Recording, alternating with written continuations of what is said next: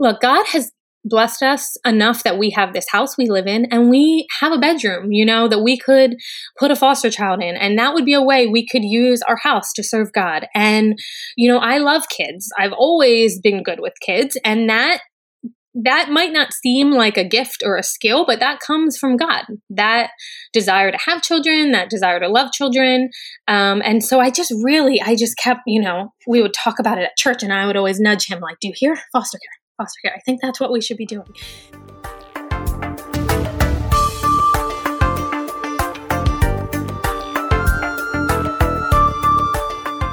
Hello, and welcome back to the Seeing God podcast. We are coming back from a month-long break that we took in April. That was because we were expecting a baby. And he came mid-April. He is about 3 weeks old now. His name is Bastion Reagan Moore, and we are so delighted that he's here. But we took a little break so that I could adjust a little bit more. And in May, we're releasing an episode, obviously this episode, but we are just going to be releasing one episode instead of our regular 2 episodes. And that is, again, to let me adjust a little bit and hopefully keep up. But hopefully in June, we will be back to releasing our regular 2 episodes a month. And we are excited. We have some really good content that we're looking forward to releasing. So keep an eye out for that. But for now, today's episode is with Cindi Syvertson. And she talks about using the gifts that God has given her in the ways that she sees to use them. For Cindi and her husband, that led them to foster care. So she talks about her journey into foster care and many other things. So we are excited about this episode. We will jump in just a second. For those of you who have been following my mom's health and our stories, I just also wanted to add that this is an episode that my mom did the interview for. She has been back a little bit to doing some of the interviews, which is so cool. And she also has been feeling well enough, and she and my dad were both able to get the COVID-19 vaccine. So they were actually able to help out when Bastion was born. We're grateful for those of you who have prayed for her and for us. And we are just so delighted with God's gifts to us. We have been seeing him work in so many ways in our own lives. But for today, we're really excited to hear about how he has been working in Cindi's life.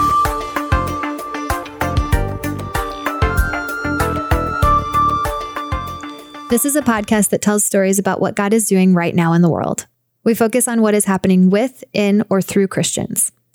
The Bible says in Psalm 107, verses 1 and 2, "Give thanks to the Lord, for he is good. His faithful love endures forever." Has the Lord redeemed you? Then speak out. Tell others he has redeemed you from your enemies. I'm your host, Emma Moore. Our interviewer is Jan Geppert. Let's get started.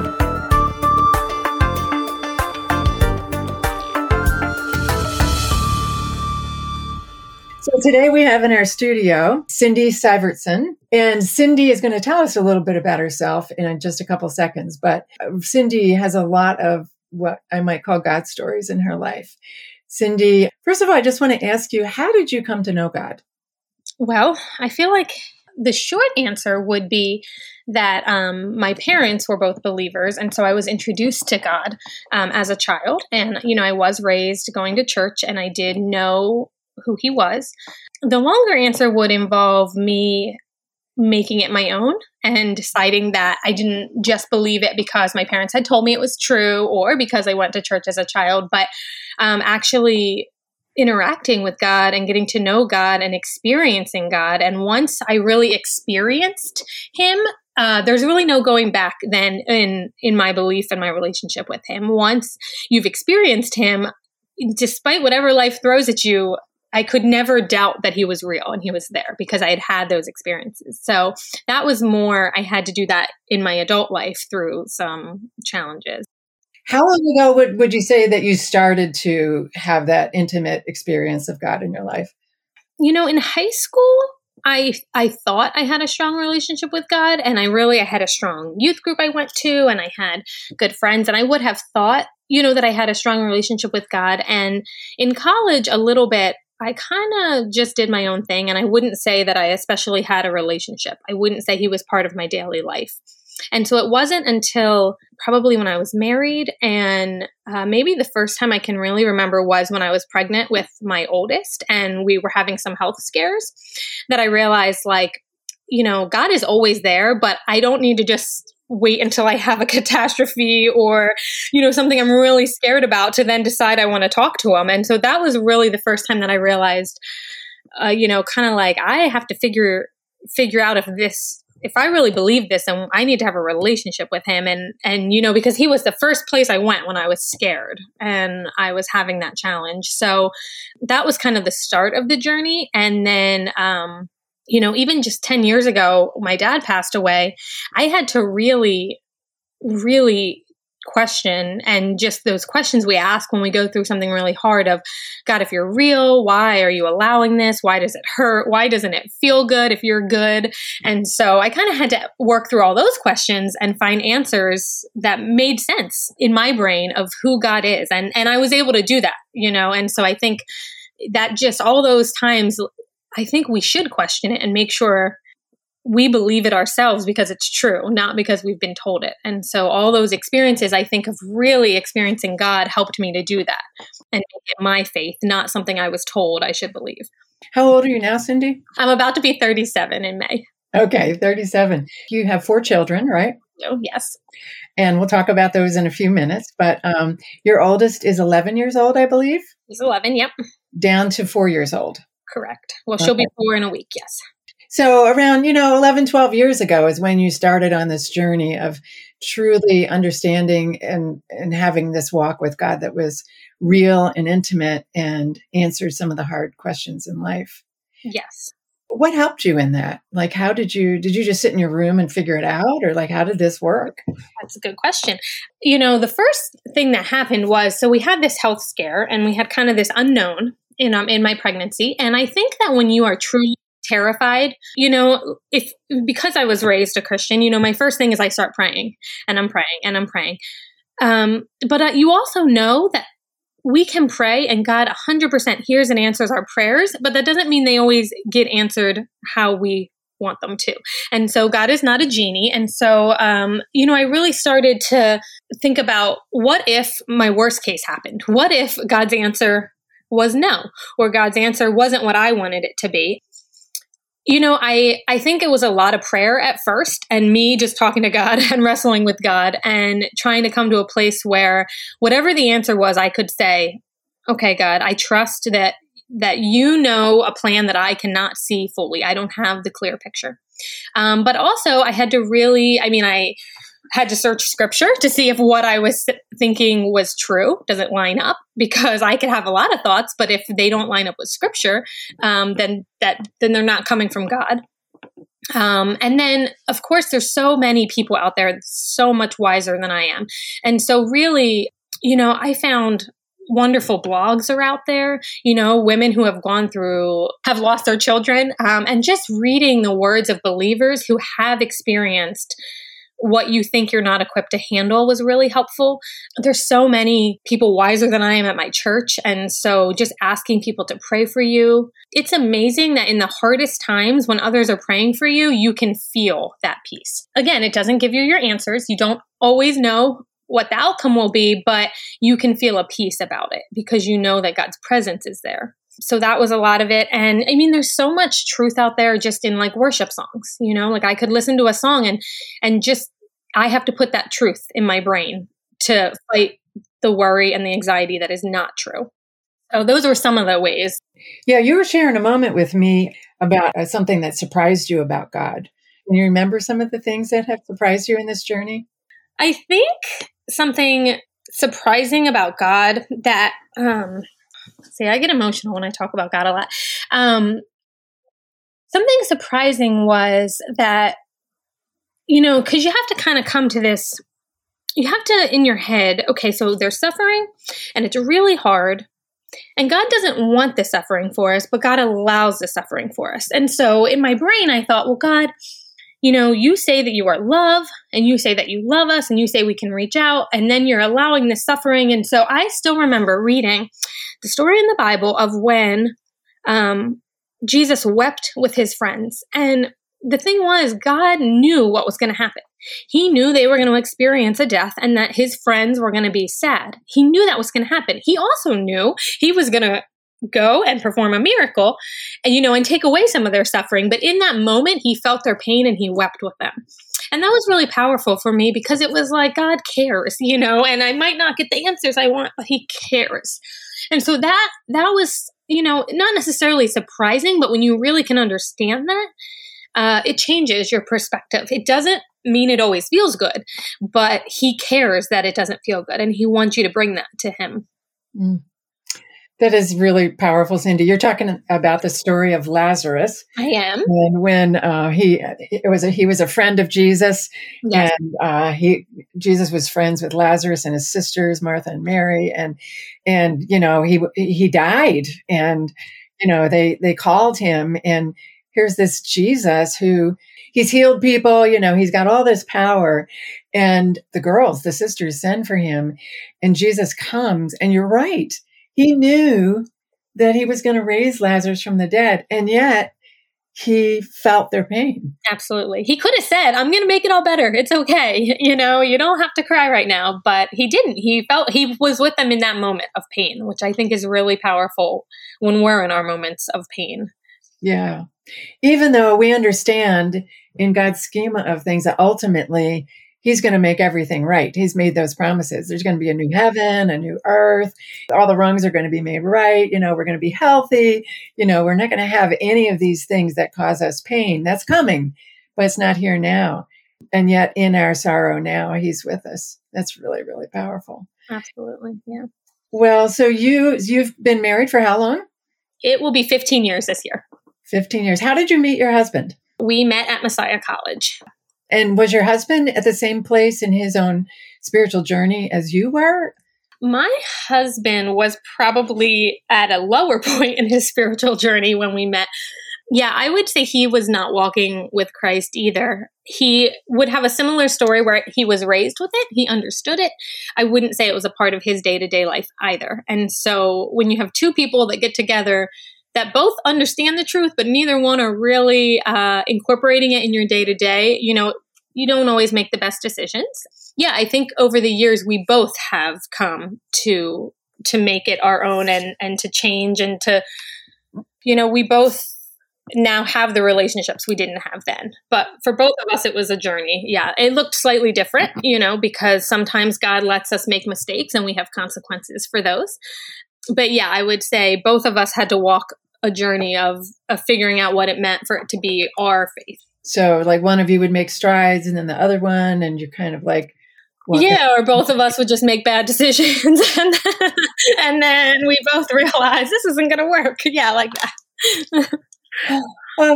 Are those bad decisions anything you might want to share? It was this weird feeling at Messiah College because when I grew up, I went to a public high school. And so my faith was really important. It was my faith. I was a Christian.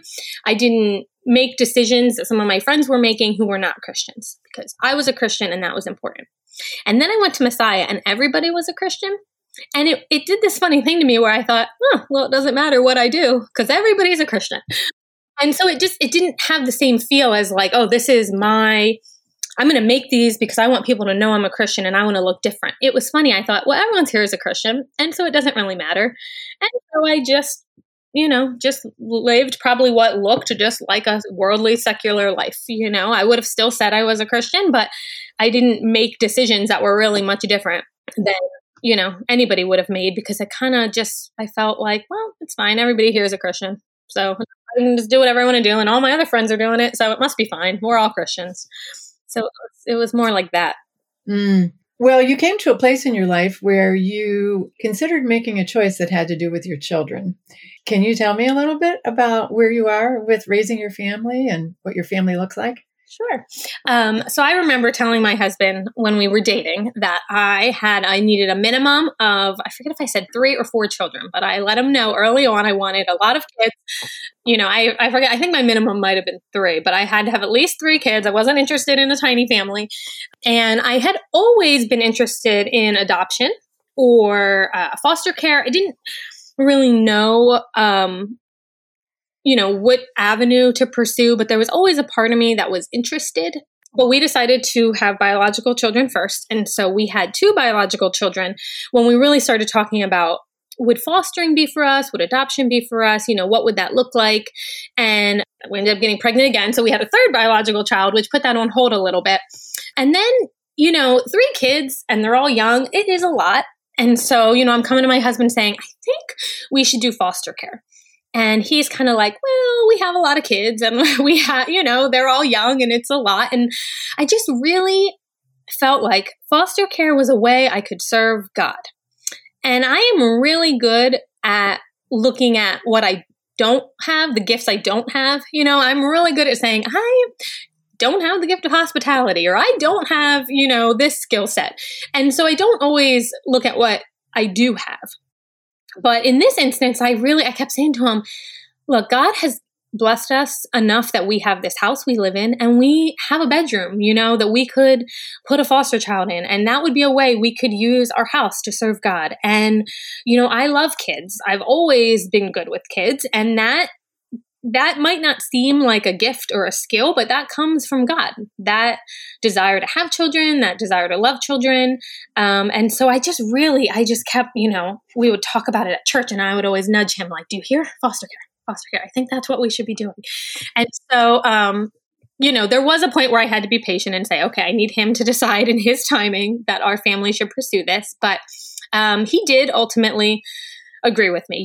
He said, you're right. If this is a way we can serve God, and my only reason for not doing it is maybe fear or selfishness, like, oh, it might be hard. Those are not good reasons. And so, that's awesome. Oh, it might be hard. No, don't worry about that. And I would always tell him, I would say, it's going to be hard. It's going to be really hard. But at the end of the day, we're adults and I think we can handle hard, but these little kids, they can't, and they don't deserve that. And so for however long they need a home, they deserve to have a home, and we can handle the hard. God can go with us in that. We can handle it. And so about 4 years ago, maybe about 4.5 years ago, we started that process of becoming foster parents. So before you mentioned your church. So is your church involved in fostering? So they are. And that's an area that I have seen grow a lot in our church. I think that the church that we go to, I feel like they are very invested in our community and, they want to help people. We want to love people and we want to help people. And so for a lot of years, I coordinated our local Mothers of Preschoolers group, our MOPS group at our church. And I met a ton of women through there who were foster moms. And so it was really good for me to be able to talk to them and kind of hear the hard and the good and see the struggles. And so just having that, those connections, not everybody knows a lot of foster parents. There are some areas where there's not a lot. And so I was able to really talk to them. And then out of that, this ministry grew at our church where they really were like, not every family is called to be the foster parents, but every family can support foster care and support foster parents. And so they created this wonderful support ministry where they said, there are families in the church who want to help and who don't feel like at this point they could be the foster parents, but they can help you. Because it's hard. And when you're in the midst of it, there's a million appointments and, your schedule's crazy and there's visits and you don't always have time to run to the store or cut your grass or whatever it is. And so they come alongside you and really help you in that. They want to relieve some of the burden so that you can serve God how he's calling you. Wow. What a picture of God's love. So what are some of the ways that people help you? So we use mainly we have like a life group through church where we call it a life group, but we kind of say we do life together. And so these are families that we meet with a lot that know us. So they had kind of committed to being our support group, along with, we have family that lives in the area. So of course they were willing to help us. So, it's as simple as when we got our first placement, our basement was flooding. So we had a plumber who actually goes to our church in our basement. And, we get a call, okay, you can go to the hospital. And so I had to call my in-laws who come right over to watch our other children. We need childcare. And I have a plumber in our basement and it's flooding. And you come home from the hospital with this baby and she doesn't have anything. And we didn't know, the thing with foster care is you don't know when you get a call, you don't know the gender, you don't know the age, you don't know the size, you don't know the needs. And so we didn't have anything. And so my mother-in-law ran to the store and got us formula and diapers. And the next day, I mean, we had friends dropping off meals. We had friends bringing us like all baby supplies. We didn't have any baby supplies because we didn't know we were going to get a newborn till we got a newborn. And so they just bring you what you need. And then, that placement, we ended up having a long time. And so when we would have visits, they could help with our other kids or getting them rides, just all that stuff. It kind of alleviates your stress of managing it all. We had a second placement come that, again, was a newborn baby that we didn't know was coming. And when she came, you'll hear foster parents say that Satan likes to mess with you when you get placements. So when she came, I had an infection in my finger and I had to go to the ER the night she came for this infection. And the doctor, who also goes to our church, said, which is just, again, a random God thing, said, you can't change diapers with this. And I'm like, well, I have a toddler and a newborn who both are in diapers. And so, those next days, my friends came over and just were there so they could change the diapers because I couldn't change the diapers for, a few days and just stuff like that. They just show up with whatever need you have. What a blessing. I mean, that is such a picture of the body of Christ, and that your church has this understanding of what God has called them to do is to love God, but also love our neighbor. Right. And so this is one of the ways that they put that into practice. And then they really put it into practice too by coming around you and supporting you in this. Right. So you had 2 placements, and then what happened? So our first placement, we did end up adopting. So, foster care is a really hard journey because you're pulled in 2 parts. Reunification, which is when they would return with family, is a beautiful thing. And I think that God uses that a lot. And so that is always the goal of foster care. And so it can be hard because I think sometimes people want to make adoptive families out to be some sort of savior or some sort of, wow, you did a fabulous thing. And that the reality is it is hard and it's broken and it's filled with a lot of grief. And we didn't do this fabulous thing. She did end up needing a permanent home. And so, of course, she was part of our family and we were happy to adopt her and make sure she had a permanent family. But that's really hard because there's a whole nother family who is missing, someone that they love too. And so it's a really complex journey. So I only say that because I think sometimes people really want to make it out to be like, oh, you guys are just amazing and she's so lucky to have you. And that isn't really the reality of what foster care and adoption looks like. I feel very thankful that we don't make those decisions. It goes through obviously court and people, judges look at the case and caseworkers look at the case and they make those decisions. And I'm thankful because it's really hard, no matter what way it goes.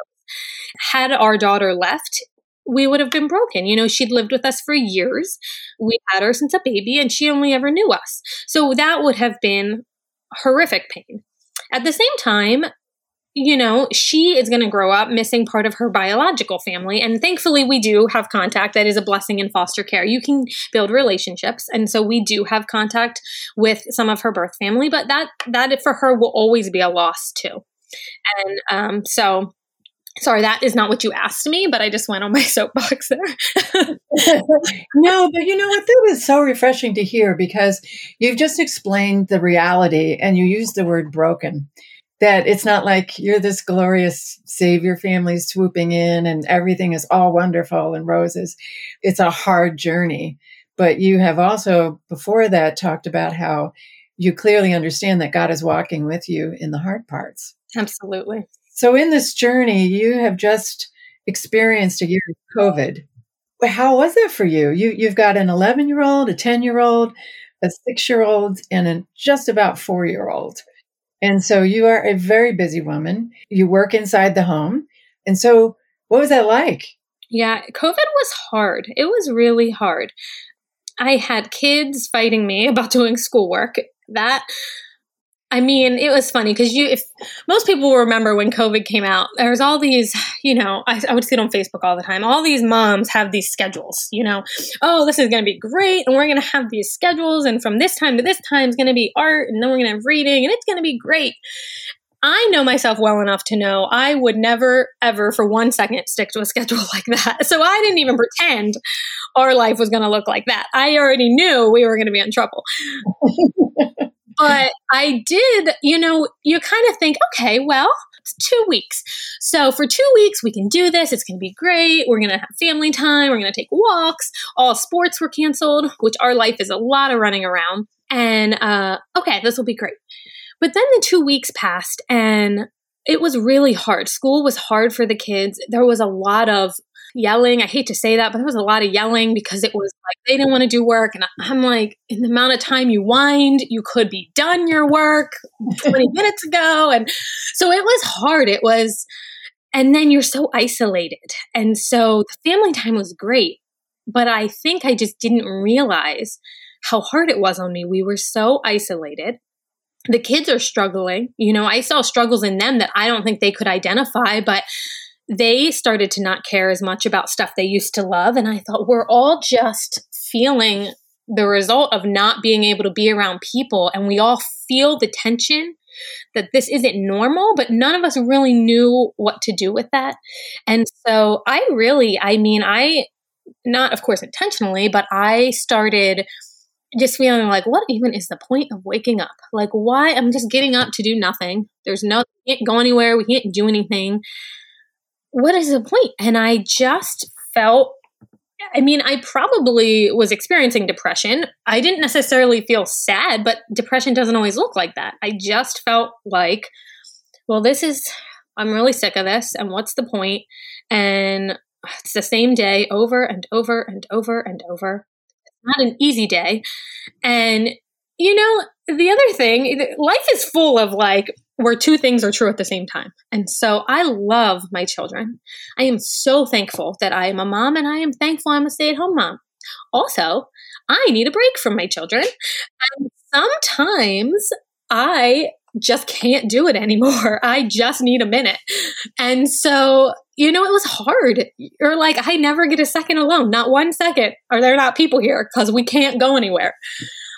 And then you have people who are all alone and they're like, I wish I lived in a house with a family. So you try to balance, you can recognize your blessings and they can still be hard, I think. And that was where I found myself. That's a really good way to put it. So where was God in that? How did he care for you? God is funny. He is always there. And even when we don't necessarily seek him out or we don't know what we should be praying for, he has a way of showing up. And he was definitely there just with my life group. We would still do Zoom calls and they could recognize I wasn't acting normal. And it's easy to recognize it. It's not always easy to get out of your funk, and they would be like, we should talk about all the things we're thankful for. And in my head, I'd be like, I don't want to talk about that. I don't want to be doing this, But I think sometimes just forcing yourself to keep going. And God did show me a lot of things in that time that I'm thankful for. We have a lot of good memories from that time. We were able to do a lot of things we couldn't have done. And I think slowly, just as we were able to open up a little bit more, some of that went away naturally.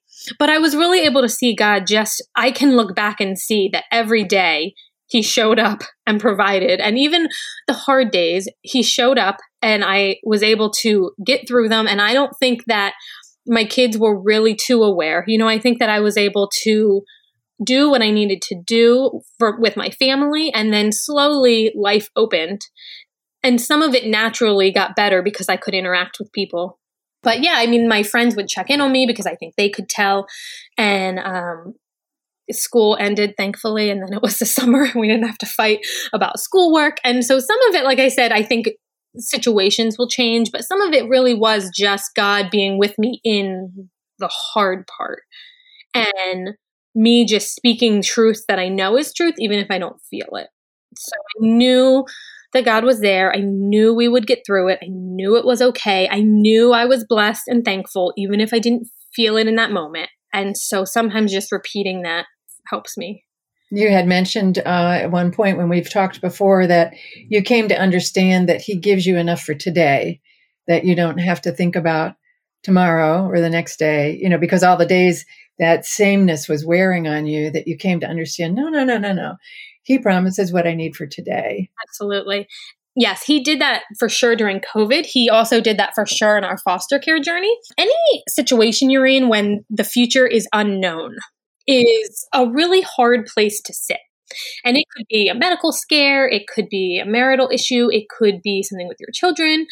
But when the future is unknown, I think we like to try to come up with all the situations of what it could be. And my brain would go places that I'm not equipped for yet. So for example, in foster care, I would sit in this sweet baby's room holding her crying, picturing her leaving. But the reality was she hadn't left yet. And we didn't even know if she was going to leave, but before every court date, it was really hard because it was unknown. The future was unknown. And so I think I had to really learn to trust an unknown future to a known God. It's not unknown to him. And he has given me exactly what I need to survive today. And if I get to tomorrow and my unknown becomes a reality, he'll be there then. But we don't all, I don't think, walk around with an innate ability to handle every terrible thing that could happen. So as a mom, I think about, what if something happened to one of my kids? I wouldn't survive it. Well, that's because we don't walk around, I don't think, being able to just handle every terrible tragedy that could possibly ever happen. I don't possess that right now. But if that terrible tragedy happened, I do 100% believe God would show up in that moment and he would provide what I need. So no, I don't think I possess it, but I think he does. And so I think by going too far in the future, I'm worrying about something that I don't have the skill set to handle yet, which makes it scarier, of course. Cindi, that is so powerful that you can handle the unknowns because you have a God that's known. You said it a little bit better than that, I think, but that there's no use in worrying about the unknowns because God hasn't equipped you for it. It hasn't happened. But you do know from your previous experience that if that might happen, that he's going to give you what you need in that time because you know God. Absolutely. He's a known entity. I don't know that cliche. How does it go? God will never give you more than you can handle. I would say I hate that cliche because it's not true. God will often give you more than you can handle. He won't give you more than he can handle. And I think that's the point, right? Like, of course I can't handle this. No, I'm not equipped. I don't know what to do, but he can handle it. And so I think that, every time I see that, I'm like, that's not true. He will give you more than you are equipped for. So if you feel that way, it's okay because he can handle it. We cannot. That's how I feel about those situations. That is precious. So do you ever forget this? Oh, of course. I forget it daily. Of course. Especially when we were doing foster care, I had to, it wasn't even an hourly battle. It was every minute I had to be turning it back over to God. Every minute. Because again, you're talking about this child that you love so much. And I just am like, I don't even know what is best, quite honestly. Because like I said, reunification is not necessarily, reunification can be a beautiful thing. So it's not as though you want to pray against that. But also, this is my baby. And so, it was so hard because I'm going, God, I'm praying for peace. Why don't I feel peace? I'm praying for peace. Why don't I have peace about her leaving? I'm praying for peace about the future. Why don't I have peace? Or why do I still feel anxious? And that's when I kind of had to realize I'm worried because I'm worrying about a future I'm not in.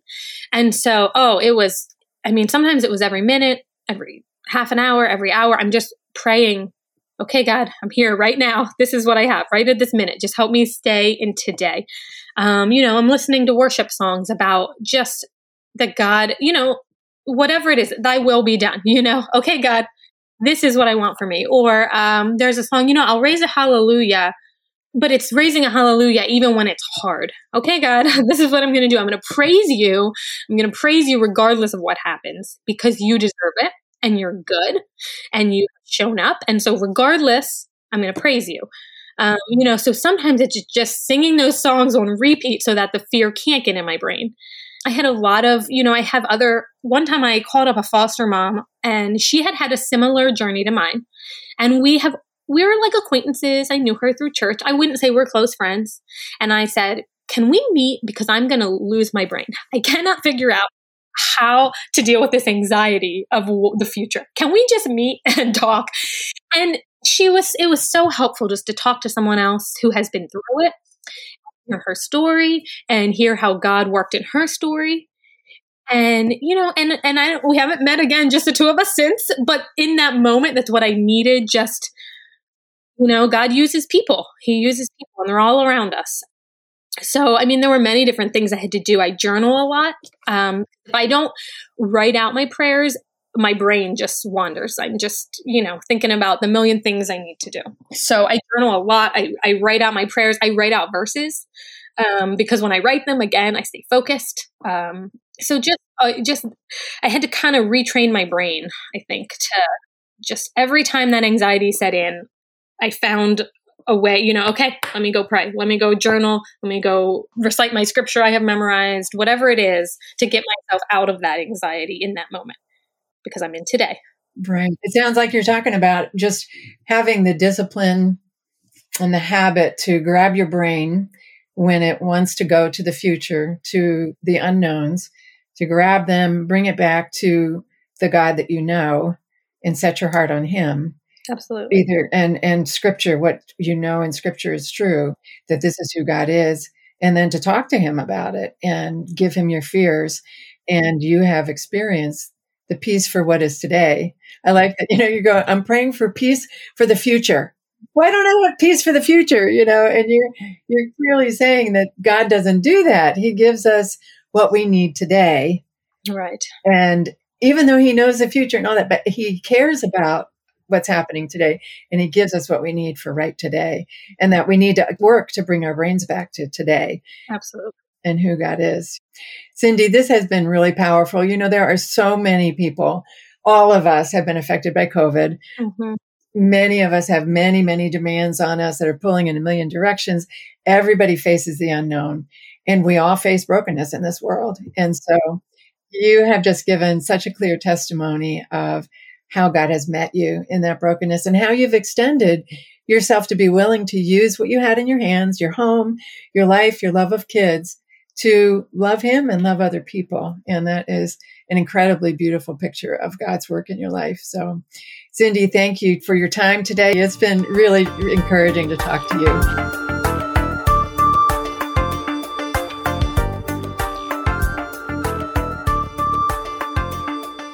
Psalm 107 verse 43 says about stories like this, "Those who are wise will take all this to heart. They will see in our history the faithful love of the Lord." If you have a story you'd like to share, or you know of someone who does, please go to our website at www.seeinggodpodcast.wordpress.com and click on Submit a Story. God is doing things all over in all of His people, and we want to know about as many stories as possible. So please do go to the website and submit a story. Also, we would love to hear your thoughts on this episode or the podcast in general. You can tweet us at GodSeeing or comment on our Instagram or Facebook pages at Seeing God Podcast. You can also email us at seeinggodpodcast@gmail.com. I'm Emma Moore. Our interviewer is Jan Gebert, and our show music is Siberia by Dmitry Lukyanov. Thanks for listening to this episode of Seeing God.